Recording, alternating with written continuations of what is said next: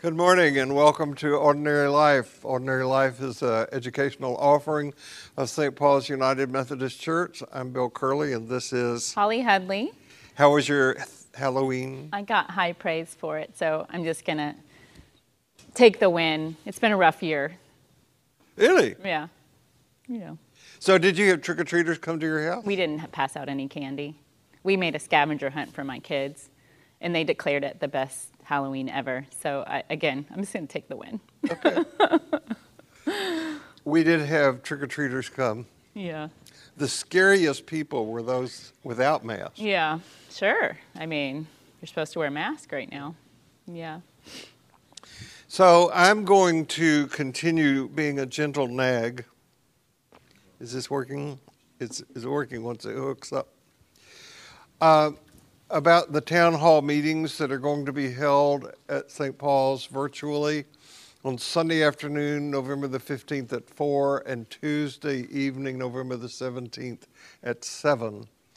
This is a step forward for us in deciding what the future is going to look like about reopening and a number of other things. So no matter what your level of involvement is at St. Paul's, you are a parent as a child here, whatever your level of involvement, whether you're a member or not, if you can pick one of those times and be involved in that will be good. So today, Holly and I are going to process our experience with Dr. Jackie Lewis, but also the time that we spent with Cindy Wigglesworth on the podcast this week. If you all have not seen that, or listened. Listen to that. Please do. It's such a great conversation, and Cindy, thank you for joining us. That was such a gift.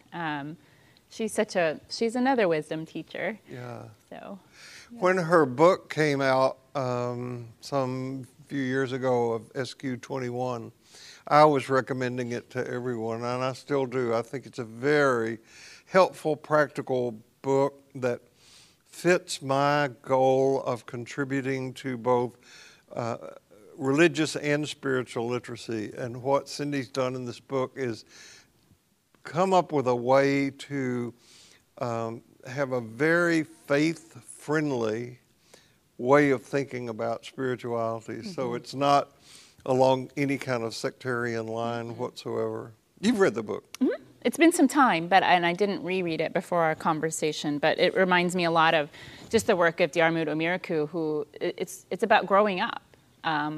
Growing into a mature spirituality and being able to live in the world in this way. I'm going to be quoting him in part of what I will say today at the conclusion of this class, and I want you to know that I am in conversation with him, and he is going to do a webinar with us sometime after the first of the year. I think we'll wait and get on the other side of the Advent Christmas season, and then we have a list of people, a growing list of people that we hope to invite. Also, as we approach the end of the year, it has been the custom of Ordinary Life to make gifts. Mm-hmm. And yes. You want to talk about that process? Sure. So every year, as you guys have generously donated to our class, we are able to contribute those funds to area nonprofits that are generally working to empower the poor and underserved communities in and around Houston. So this year is no different. Thank you for the donations we've received. And any requests for funds is on the website now. So you can, and we have put it in the constant contact that goes out to the class. You click on that link and just fill out the form, send it to me via email, and we'll be able to determine where funds are needed this year. I think we'd love to focus on things that are doing COVID relief, food scarcity, rent relief, racial justice, but it's not limited to that, but just given this year, for sure, if you have something that you're involved in any of those categories, please apply. As usual, thank you to Tim Leatherwood, John Watson, Olivia Watson, William Budge. They are our ever alert audience. Are you being sarcastic? Me? I wouldn't be sarcastic about anything. They're both looking at us with their mouths open, like, we hang on every word y'all say. So no matter who you are, no matter where you are in your spiritual journey, I am so glad that you have joined us today. Everybody's a pajama person these days, but you got an extra hour of sleep today. I found this graphic this week,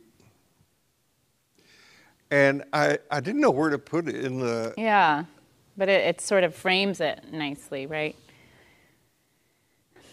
The Racial Justice Watch. Any day now. Someday. It makes me think about how Martin Luther King wrote about patience being a privilege, right? That it is usually those who are privileged or in power who can say, wait a minute, not yet, it's coming, we're working on it. And, you know, Martin Luther King wrote the fierce urgency of now, and that couldn't be more true. So, yeah. So this week, as we said, we had the great privilege of talking with Cindy Wigglesworth on our podcast in between. And it felt like a perfect follow-up to some of what Jackie Lewis guided us through a couple weeks ago. Their voices are definitely inspiring what we've written today and how we've sort of framed this. And we go off a little bit. But any deep spiritual change, we go through phases, just like in life development or human development. My son was working on a math worksheet the other day in which he had to identify patterns in a series of numbers. And one in particular went from 1 to 3 to 2 to 4 to 3 to 5 and so on. So it jumped forward 2 and back 1, forward 2, back 1. That's about how spiritual development works, I think. We find ourselves moving forward and then something sets us back. And we may be in one of those phases right now where we feel a bit set back, but forward movement may be happening. So I'm framing that in a way as moving from awakening to disruption or individuation to integration. In the disruption, there are still new awakenings that occur in that phase, which can lead us into dark and light spaces. And awakenings often demand change of us if we are going to take it seriously. Today we're talking about awakening or reawakening to the beloved community, or the empowered and the empowering community. I want to preface this a little bit with some framing around that concept of the beloved community. It goes further back even than Jesus, though that's how we should hear his talk about the kingdom of God.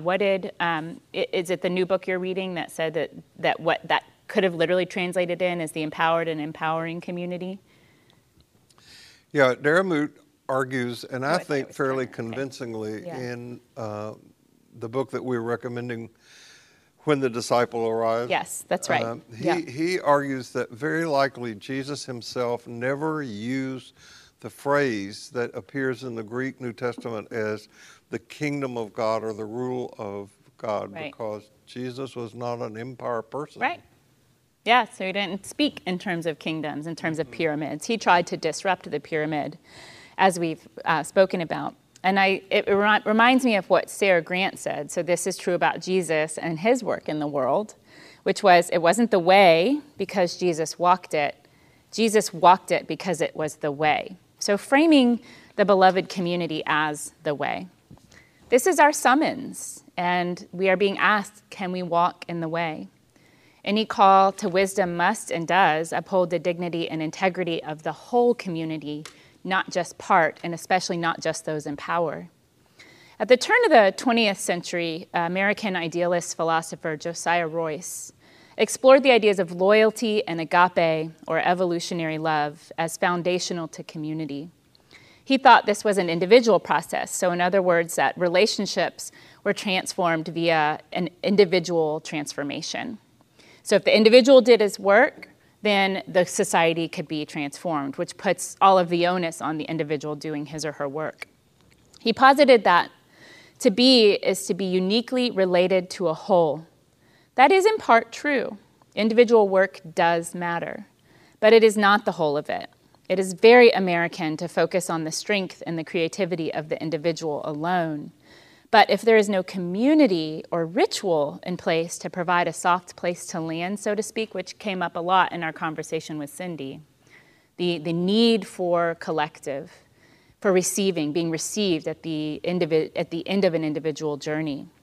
So the efforts don't matter if the individual comes back alone. Then Howard Thurman took the concept of the beloved community and I think expanded Royce's thinking.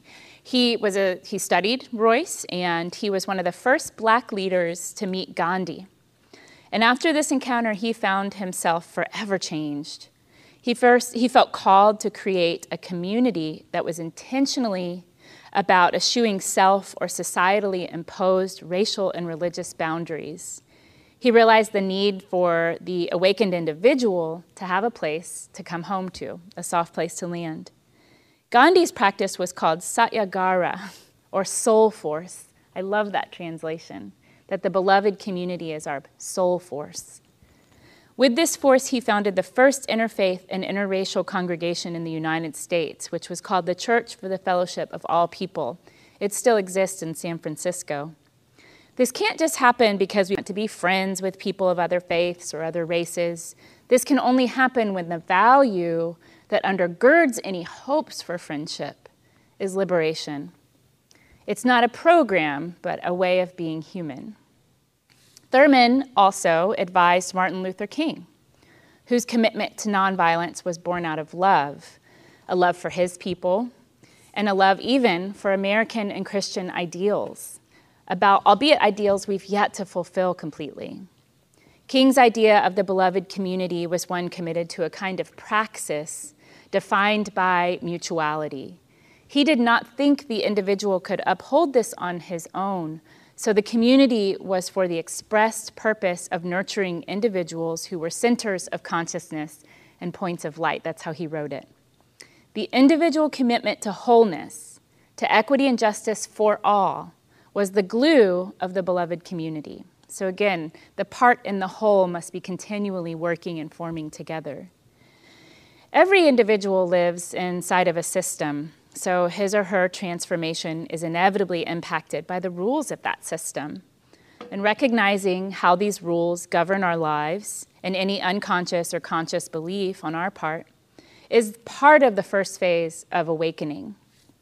Jackie's question in her handout a couple weeks ago was, what are the stated norms in our system? She, too, is an inheritor of the beloved community and trying to form that in her own congregation at Middle Church. So what are the stated norms in our system, and what are the implicit ones? By the way, I want to remind you that you can go onto the Ordinary Life website, and under the menu item resources, you can find the handout that Dr. Jackie Lewis shared with us. It's a really good resource for conversation starters, for building the kind of community that we're talking about today. I think that we may return and talk about this more next week after the election, because I think this is a topic that's really, really worth talking about. So I really encourage you to look at that resource, print it out, and talk about it in your family with friends. And also, if you've not done so, listen to the podcast with Cindy Wigglesworth. You can access that through the Ordinary Life website as well. That conversation was so energizing. It was so energizing. And so informative. I liked Cindy's distinction of whether one is personally, intentionally racist or not, or whether one is participating in a racist system, sometimes with awareness, often not.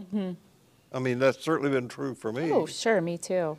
Yeah. I think that, this sounds arrogant, but I consider myself a pretty aware person, but since the events following maybe the outbreak in Charlottesville, the riots in Charlottesville, which preceded the George Floyd death, I've learned so much about this, about the difference between racist and being, I'm not a racist, to I'm anti-racist. Yeah, that's Ibram Kendi's work, right?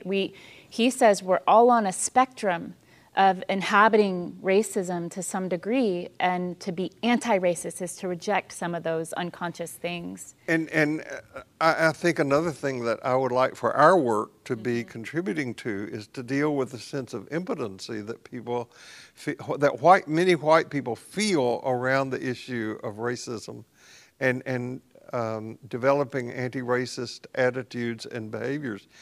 It's, well, I know what's going on, but what can I do about it? I don't have any power to do anything about it. And the mandate of Jesus is to create, again, get the words. It's a community of empowerment and an empowered community. So that's what Jesus invited people into. Mm. If you come into this community, we together as a collective are going to have power. And that empowerment does something in the world. Still around. So I also found her acceptance of what's currently going on in our society with all the far-right nastiness very refreshing and hopeful. She said something like this. She said that there's been an infection or a sickness that's been hidden beneath the surface of our culture for a long time. And since the murder of George Floyd, this boil has been lanced.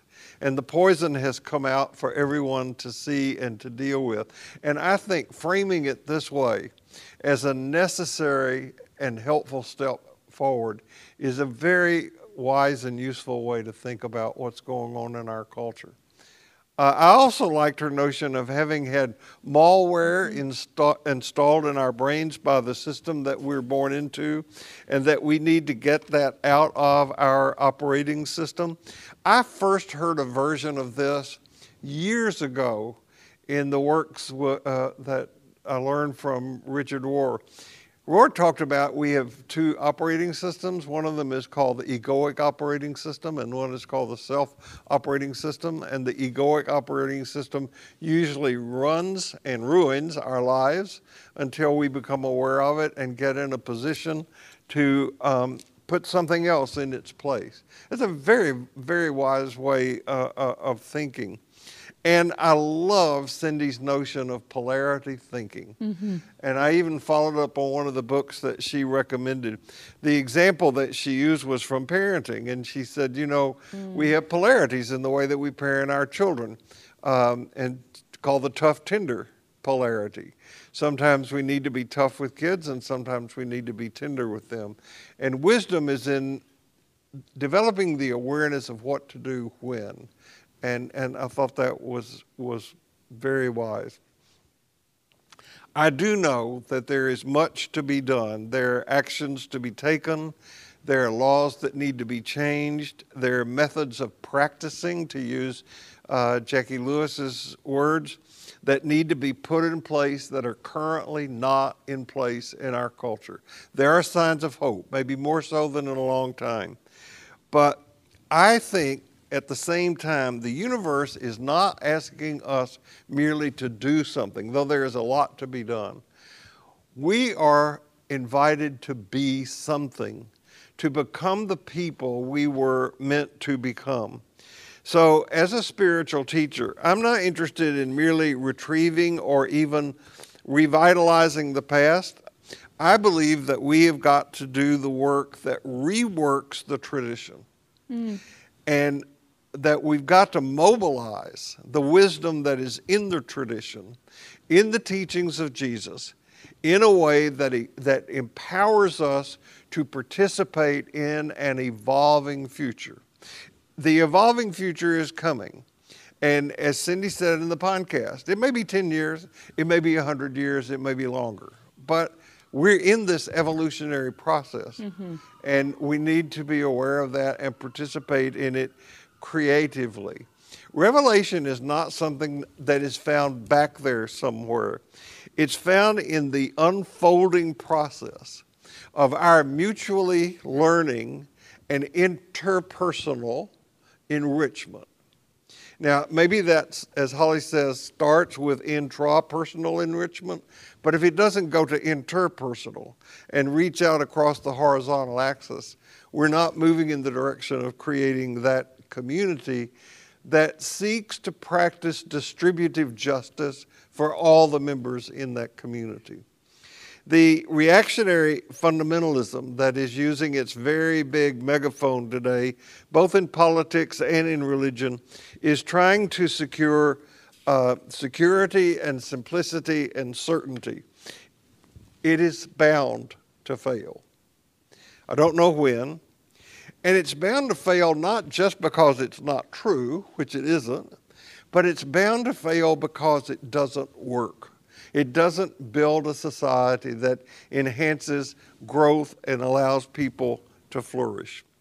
This is one of the major things we're dealing with in our time. It is one of the reasons that each of us must commit to growing spiritually. Our inherited white, male, folk religion is simply not capable of dealing with the evolutionary threshold on which we stand. The key words that mark our future are growth, change, and complexity. Fundamentalism is against all three of these things. But these are the things, if you go back and read the teachings of Jesus, that Jesus was interested in facilitating and preparing ground for growth in these things. This vision of the future, where we're working to build and inhabit the empowered and empowering community, is for everybody. It's for rich folks and poor folks. It's for white folks and people of color. But the more immediate benefits of the community are going to go to the black folks and the poor folks and the disadvantaged folks, the folks who have been discriminated against, the folks who have not had a voice in the system. This is one of the meanings of what Jesus meant when he said, the street people and the prostitutes are going to inherit the kingdom before you. Mm-hmm. I believe that. I do too. You said the quote you just read before this makes me think of Viktor Frankl's question that is essentially, what does life expect from us? Which is different than what do I expect of life? Right. And so it really gets into this participatory model. And I want to say that change is deeper and bigger than just the interpersonal work and deeper and bigger than the relational work. Because it's not just about friendship and becoming friends with people outside of our bubble. It's about wanting their freedom, dignity, and participation as much as you want your own. I love what poet Jericho Brown said, which is, if you love me, you have to also love me politically. And that, I think, is where people kind of go, oh, but wait, but we're friends. But it's bigger than friendship. Change on this level that we're talking about is bigger than just becoming friends with people who are outside of your bubble.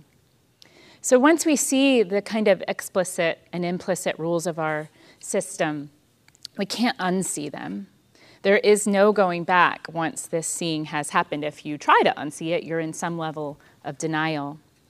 Teilhard de Chardin, mystic and Jesuit priest, wrote that he was making an attempt to see and to make others see what happens to man.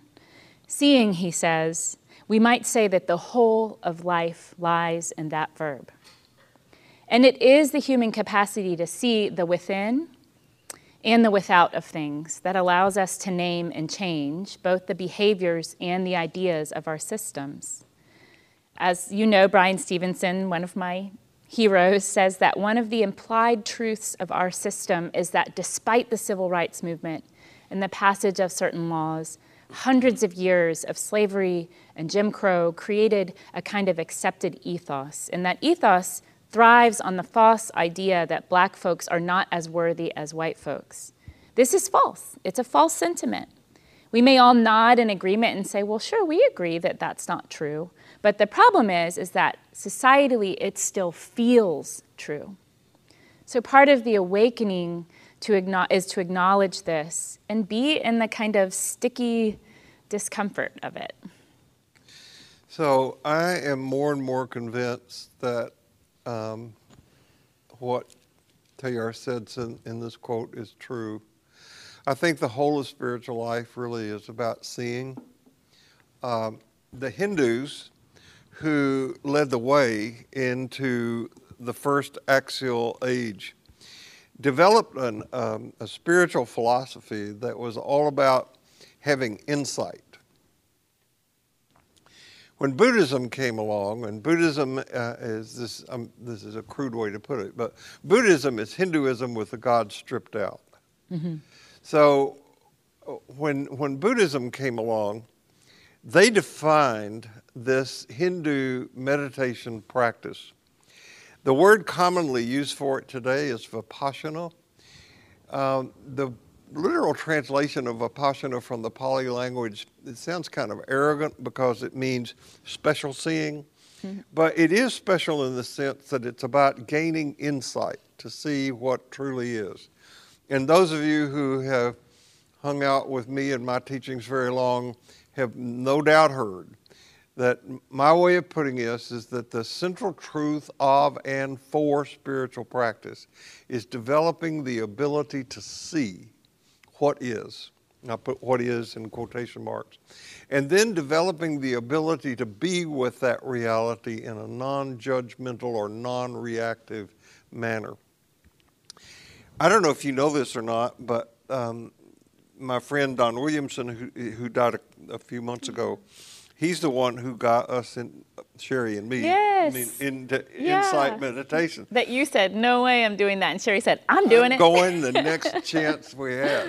Yeah. I would love 10 days of silence right now. I mean, ask me how I am after that, but. I think it may be one of the most challenging things I've ever done. I don't doubt it. I'm idealizing it a little bit. It's the largest spiritual movement in the world. Called Insight Meditation. Look it up on the internet and you will see. So clearly, if you look at the Jesus narratives in light of this, he was all about getting people to see in one way or another. The healing miracles of restoring sight to the blind are parables about getting people to see.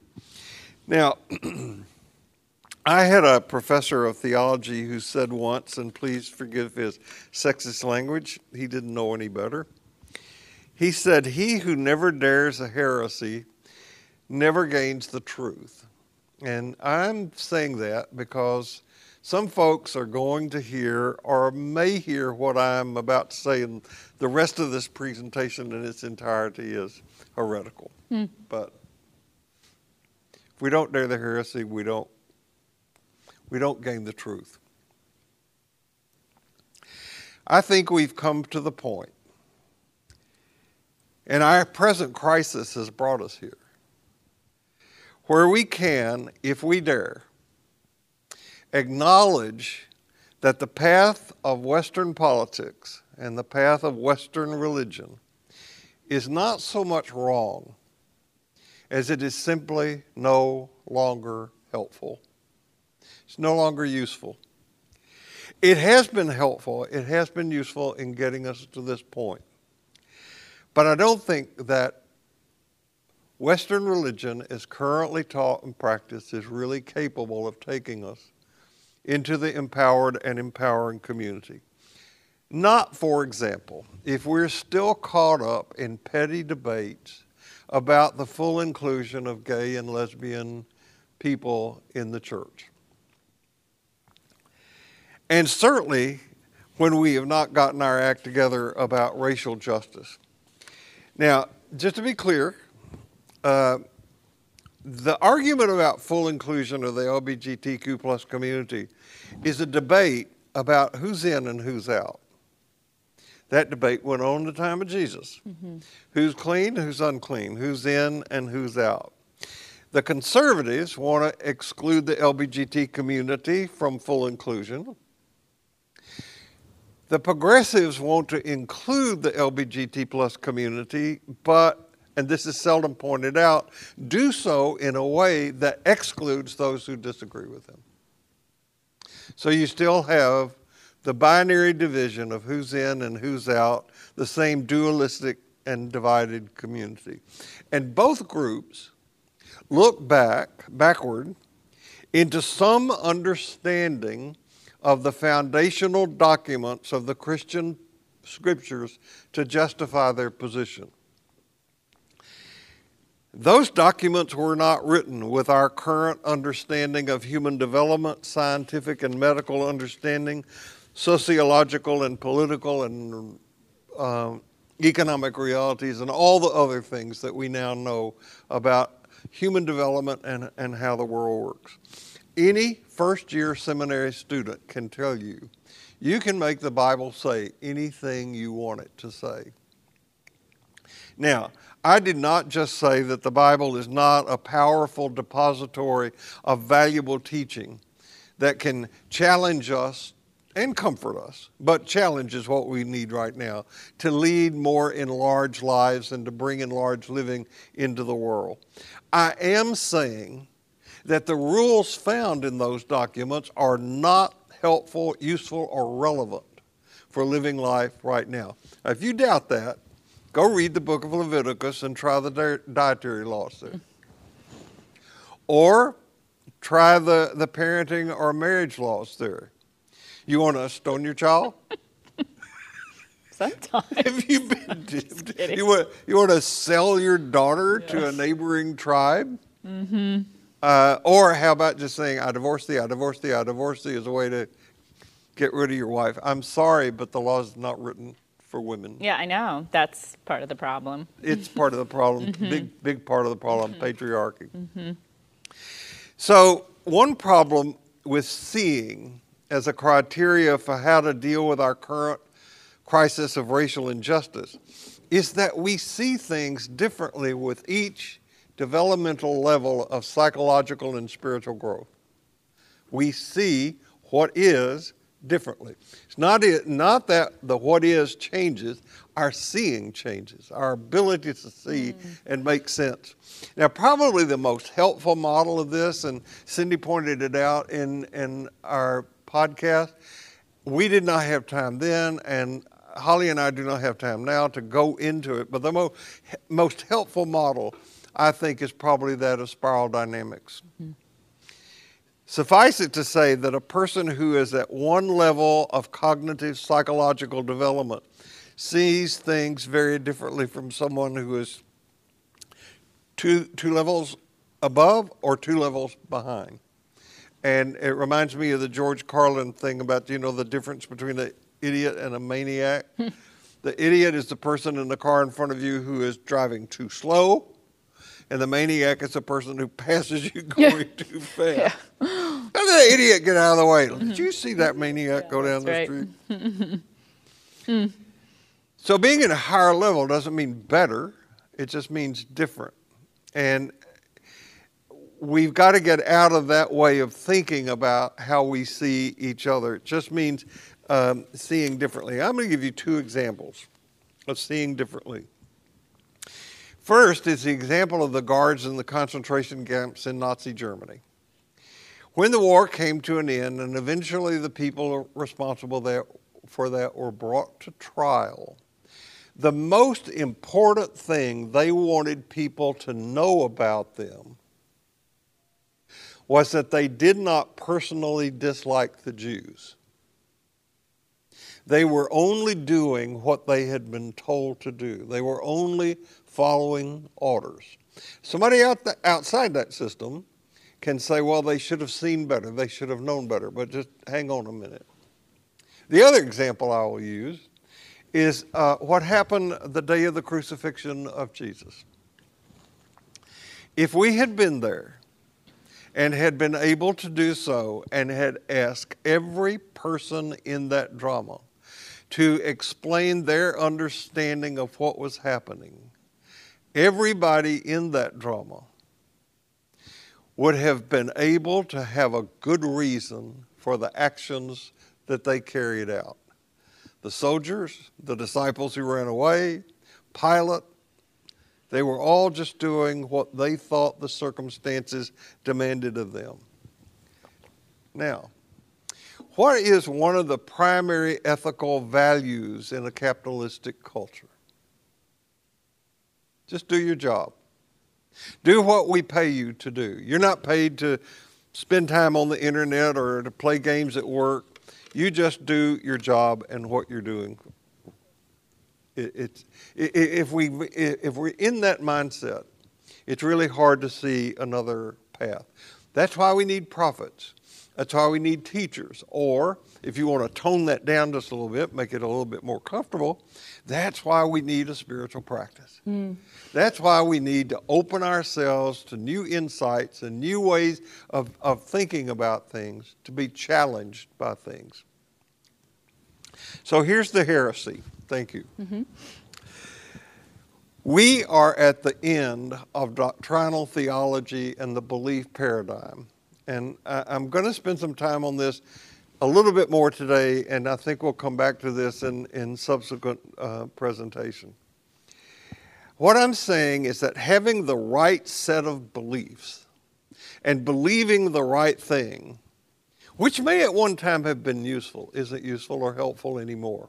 It's brought us across the river. I got this analogy from the teachings of Buddha. But we need to put the craft that has carried us this far down and walk from now on our own. That's one of the things Amiraku means when he talks about mature faith, adult faith.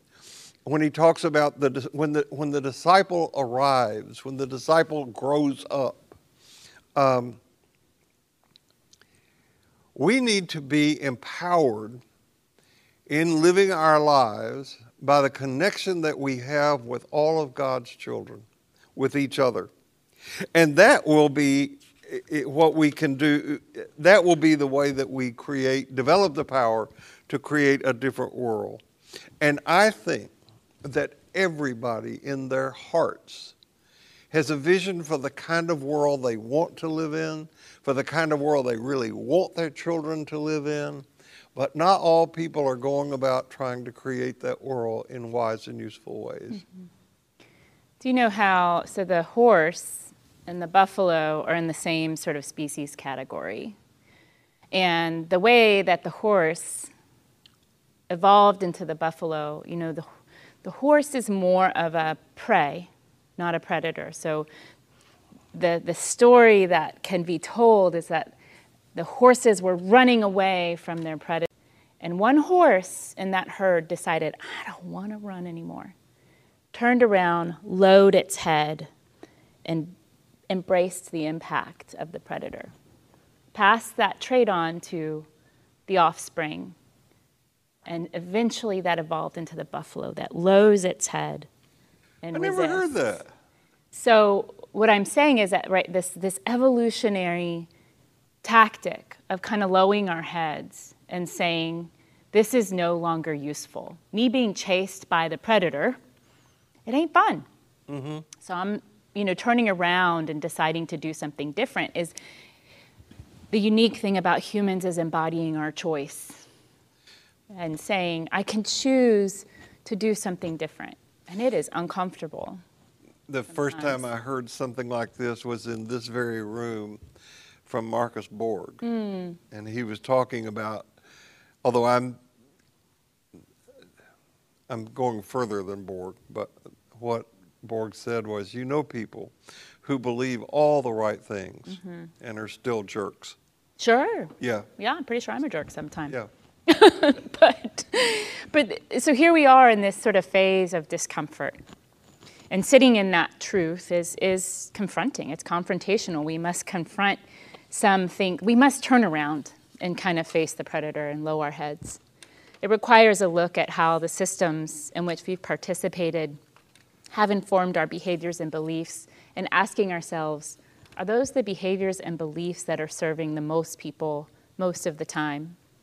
So it requires a kind of both-andness of seeing, and probably not unlike many folks, I grew up acclimated to a singular worldview, which I thought, of course, was the right one. I equated being American with my race, my religion, and my economic status. I was reading W.E.B. Du Bois recently, who wrote Souls of Black Folks in the early 1900s.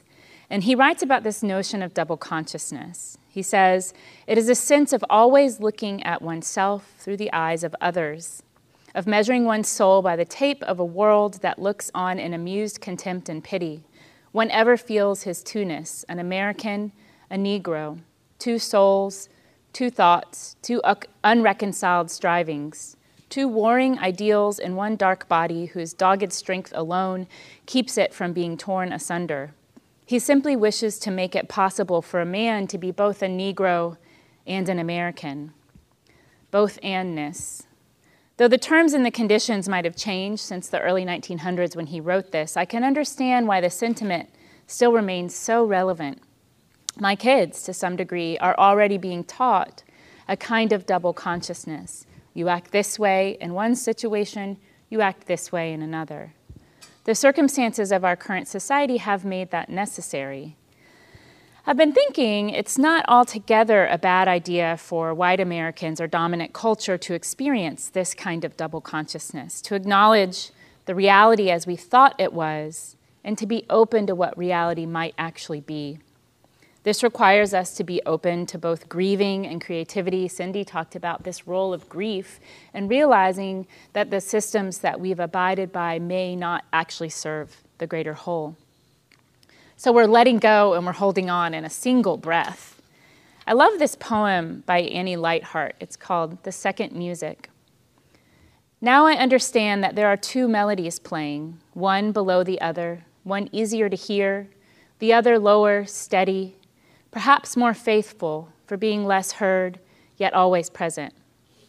When all other things seem lively and real, this one fades, yet the notes of it touch as gently as fingertips as the sound of the names laid over each child at birth. I want to stay in that music without striving or cover if the truth of our lives is what it is playing. The telling is so soft that this mortal time, this irrevocable change, becomes beautiful. I stop and stop again to hear the second music. I hear the children in the yard, a train, then birds. All this is in it and will be gone. I set my ear to it as I would to a heart. So a deep listening, I believe, is needed to wake up to kind of the pulse of those who have suffered, to keep our ideas of an America that perhaps never was alive. It has been really hard for me to be present at the same time to some very real skepticism and kind of peeling away of what I thought was true and hold on to hope that a new picture can be painted. I think of this as like a process of individuation. In the family context, the child at different stages of life individuates from the family of origin. It happens in early childhood, it happens again in adolescence, it happens in adulthood, where we must find ourselves an individual. It's painful, it's often controversial, fraught with defensiveness and pain as the daughter or son tries to establish herself from the family of origin. I think this time demands from us a kind of ideological individuation.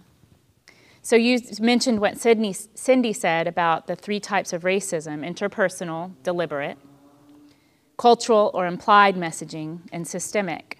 I'm going to guess that most of us don't really identify with the first. We're not in groups that declare white supremacy or whiteness superior over, but all of us have been influenced by 2 and 3, and we must just be in reality about that. One of the implied messages, for example, is that when a black person is targeted, harmed, or killed by law enforcement, that they must have done something wrong to deserve it. Our media, our minds, look for ways to justify it because the uncomfortable truth of the injustice is hard to bear. This has become known as the "he's no angel" defense. So in the case of George Floyd, who was unarmed and did not resist, all sorts of things were brought up for him. Well, he's used drugs in the past, to he had been arrested, or he had this issue in the past. Bringing the past, "he's no angel," into the current situation, as opposed to looking at the current situation of injustice. These things in no way justify his killing, in no way. But the messaging works on us. To contrast, when we have had in the past mostly white mass shooters of things like churches, schools, concerts, when they're depicted in the news, the story tends to focus on the mental health issues of the person who did the shooting. Such attack evokes compassion, while the former involves blame. Again, this is cultural messaging. So what's the most natural thing we want to do when we're uncomfortable? We want to fix it. We want to stop the bleeding. We feel bad and we rush out to volunteer or help or repent, but we forget to notice that sometimes in doing those things, we're still centering our experience of needing to feel better instead of servicing greater ideals of inequity, or just sitting with the discomfort that something ain't right. I think back to when my friend Dr. Cleve Tinsley was here a year or so ago, and he talked about the difference between solidarity and friendship. Solidarity means that I value your freedom regardless of whether I like you.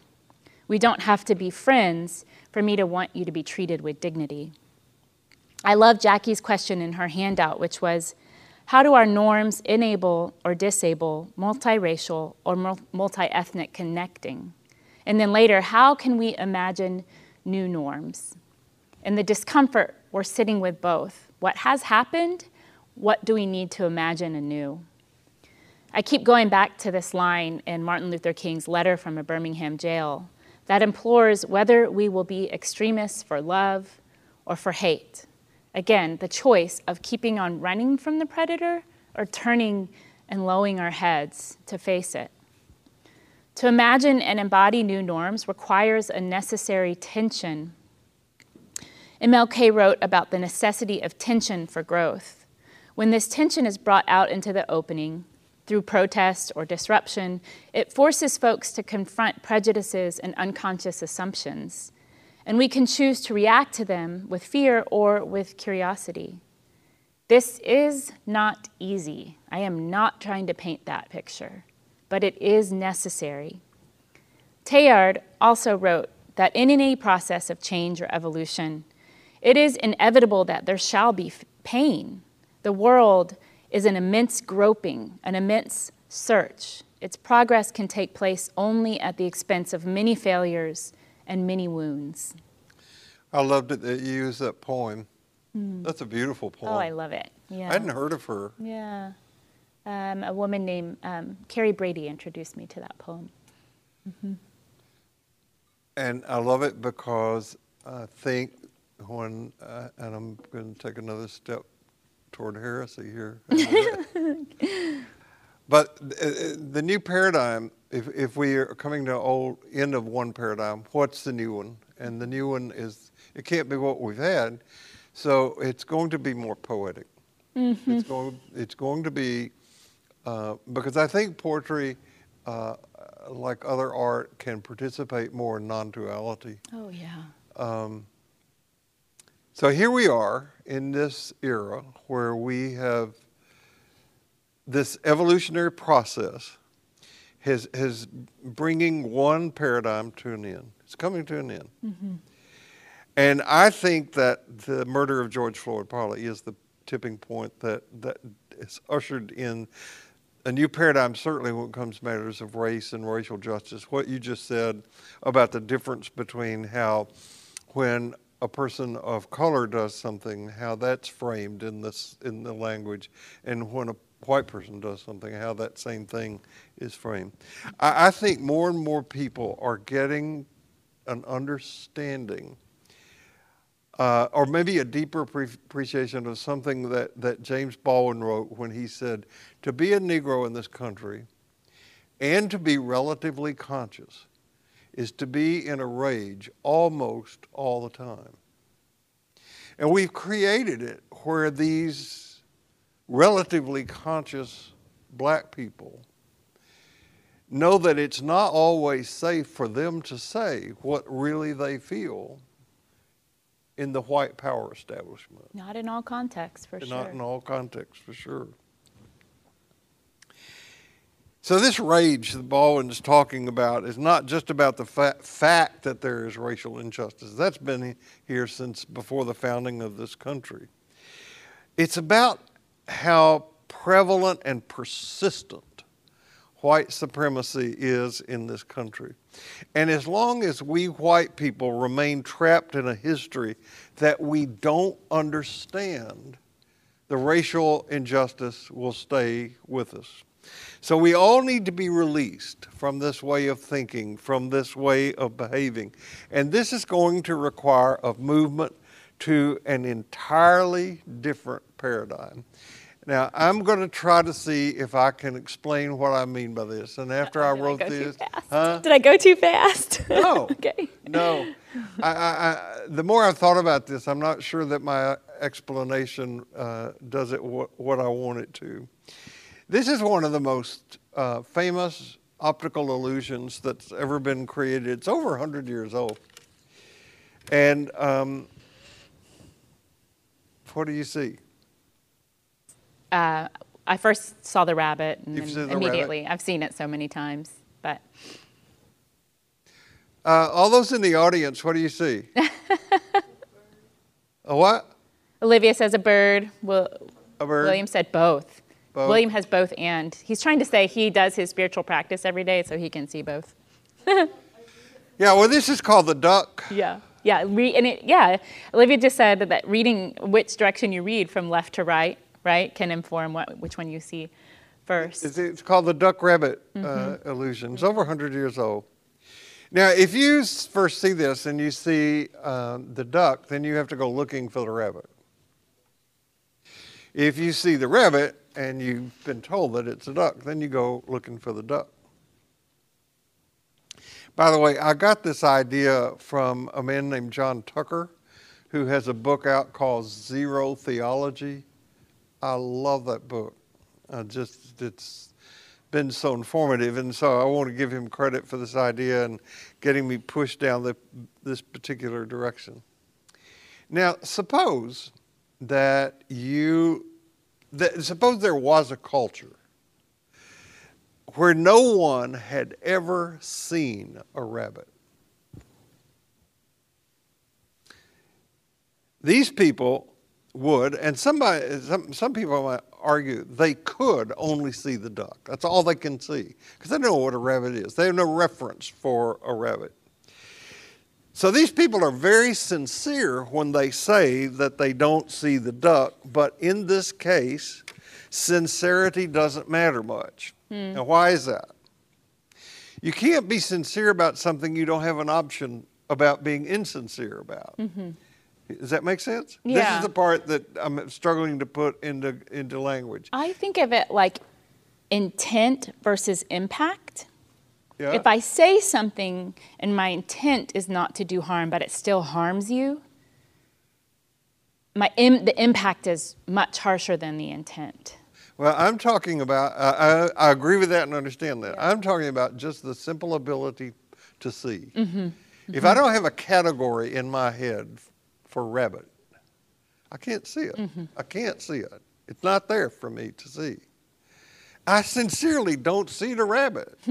And you can argue with me all day long because I don't have a reference in my head for rabbit. I can't see it.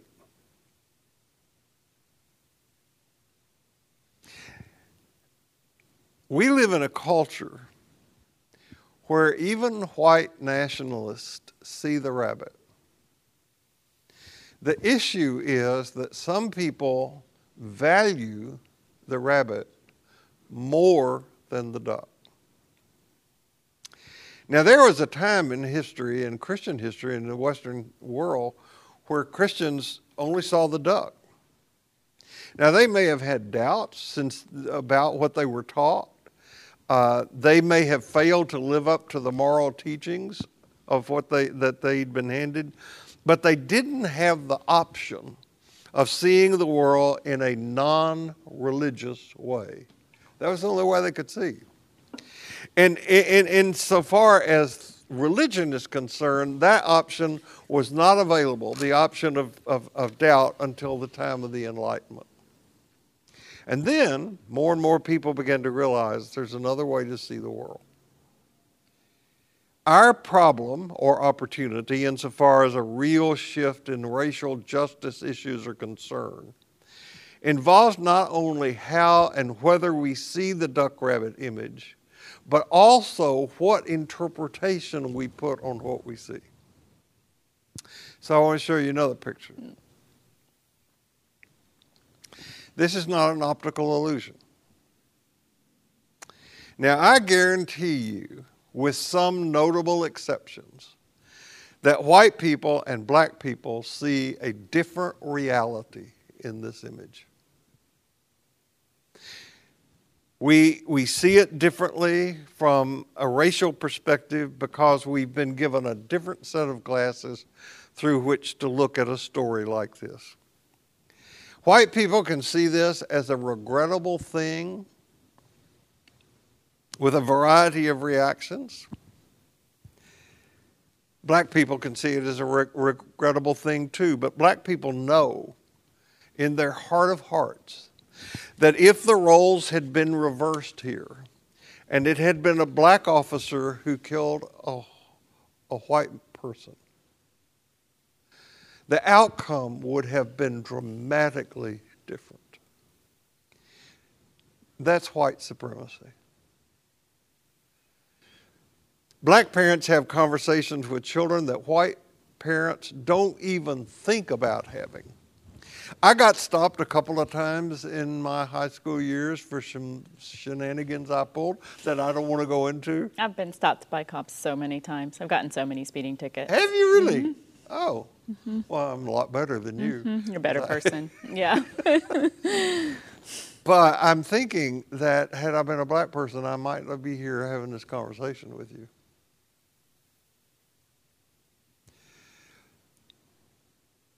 Aware black and white people see this picture of the death of George Floyd and react based on interpretations they give to what they see.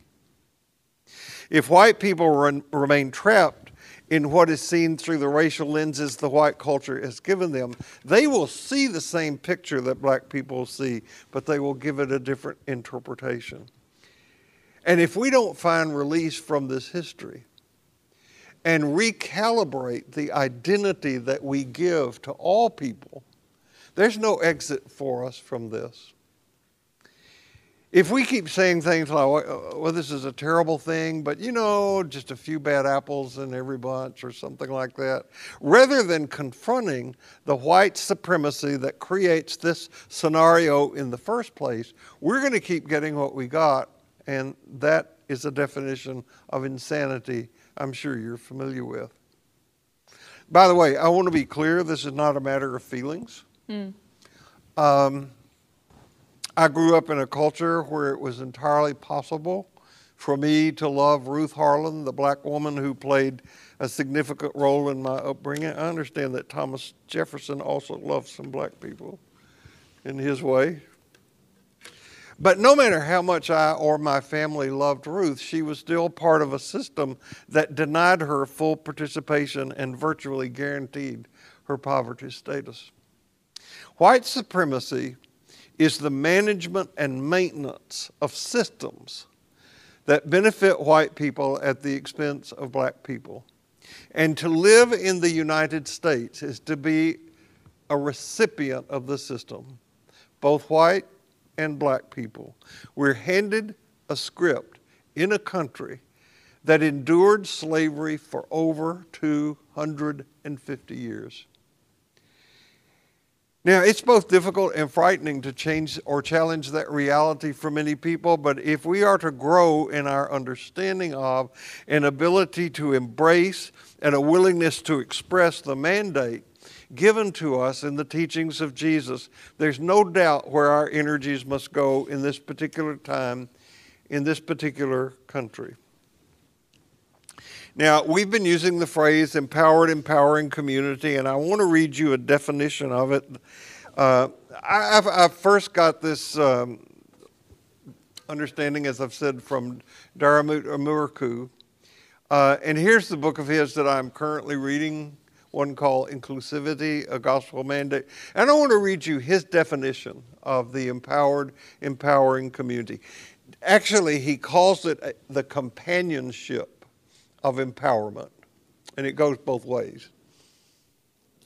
The companionship of empowerment is based on a worldview that is all-embracing in cosmic and planetary terms. It forthrightly condemns and revises all posturing at patriarchal domination. It turns imperial kingship on its head, replacing it with an empowering kinship.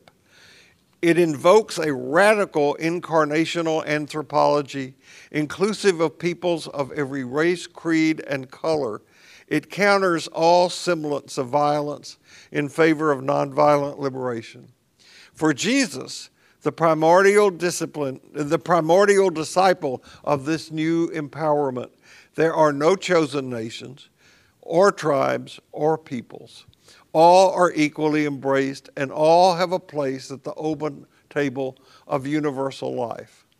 For far too long, we Christians have compromised this foundational vision, largely because we have espoused a God who's been made the object of our patriarchal projections of election and exclusion.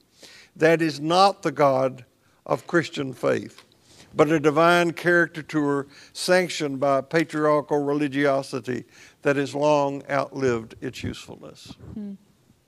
That's my heresy for today. Yeah, you know, from space, there are no boundaries between lands. Right. There are no distinctions between us and them. There are no distinctions between this country and another. This is Thich Nhat Hanh's beautiful illustration, is that we all ought to act like we've been stranded on the moon in a spaceship. Look at it from that direction. Yeah. And, you know, this kind of phase 3 of integration, of integrating the shadow and the light, I think we can start there next week. Is this how do we integrate what we have learned in the past to what needs to be known in the future? One of the cultural symbols I love, of course, is Harry Potter, and he, in one of the movies, The Order of the Phoenix, is really grappling with how anger is showing up in him and believes he's turning bad. And he says to his godfather, "I'm terrified of becoming bad, of becoming like Voldemort, his nemesis." And Sirius, his godfather, says in his wise way, "I want you to listen to me very carefully, Harry. You're not a bad person. You're a very good person who bad things have happened to. Besides, the world isn't split into good people and Death Eaters. We've all got both light and dark inside of us. And what matters is what part we choose to act on." Again, the image of the lowering our heads and choosing to act a different way. That's who we really are. So the acceptance of our shadow is the only possibility for seeing how bright the light is. And the tension there is that while we are becoming friends with the dark, not just our personal shadow and all the unexamined beliefs of our culture, but it's, as Brian Stevenson says, some are rendered more valuable than others. We must simultaneously imagine new ways of being. In our two-ness, we become whole. I want to say this: equity is not a radical idea. Just like now we don't think of a heliocentric or expanding universe as a radical idea. It should be a foregone conclusion, a birthright. Here's one more poem to help us sort of see our way into right religion. It's called Two Songs by William Blake. I heard an angel singing when the day was springing. Mercy, pity, and peace are the world's release. So he sang all day over the new mown hay. I forgot to show this. Till the sun went down and the haycocks looked brown. I heard a devil curse over the heath and the furse. Mercy would be no more if there were nobody poor.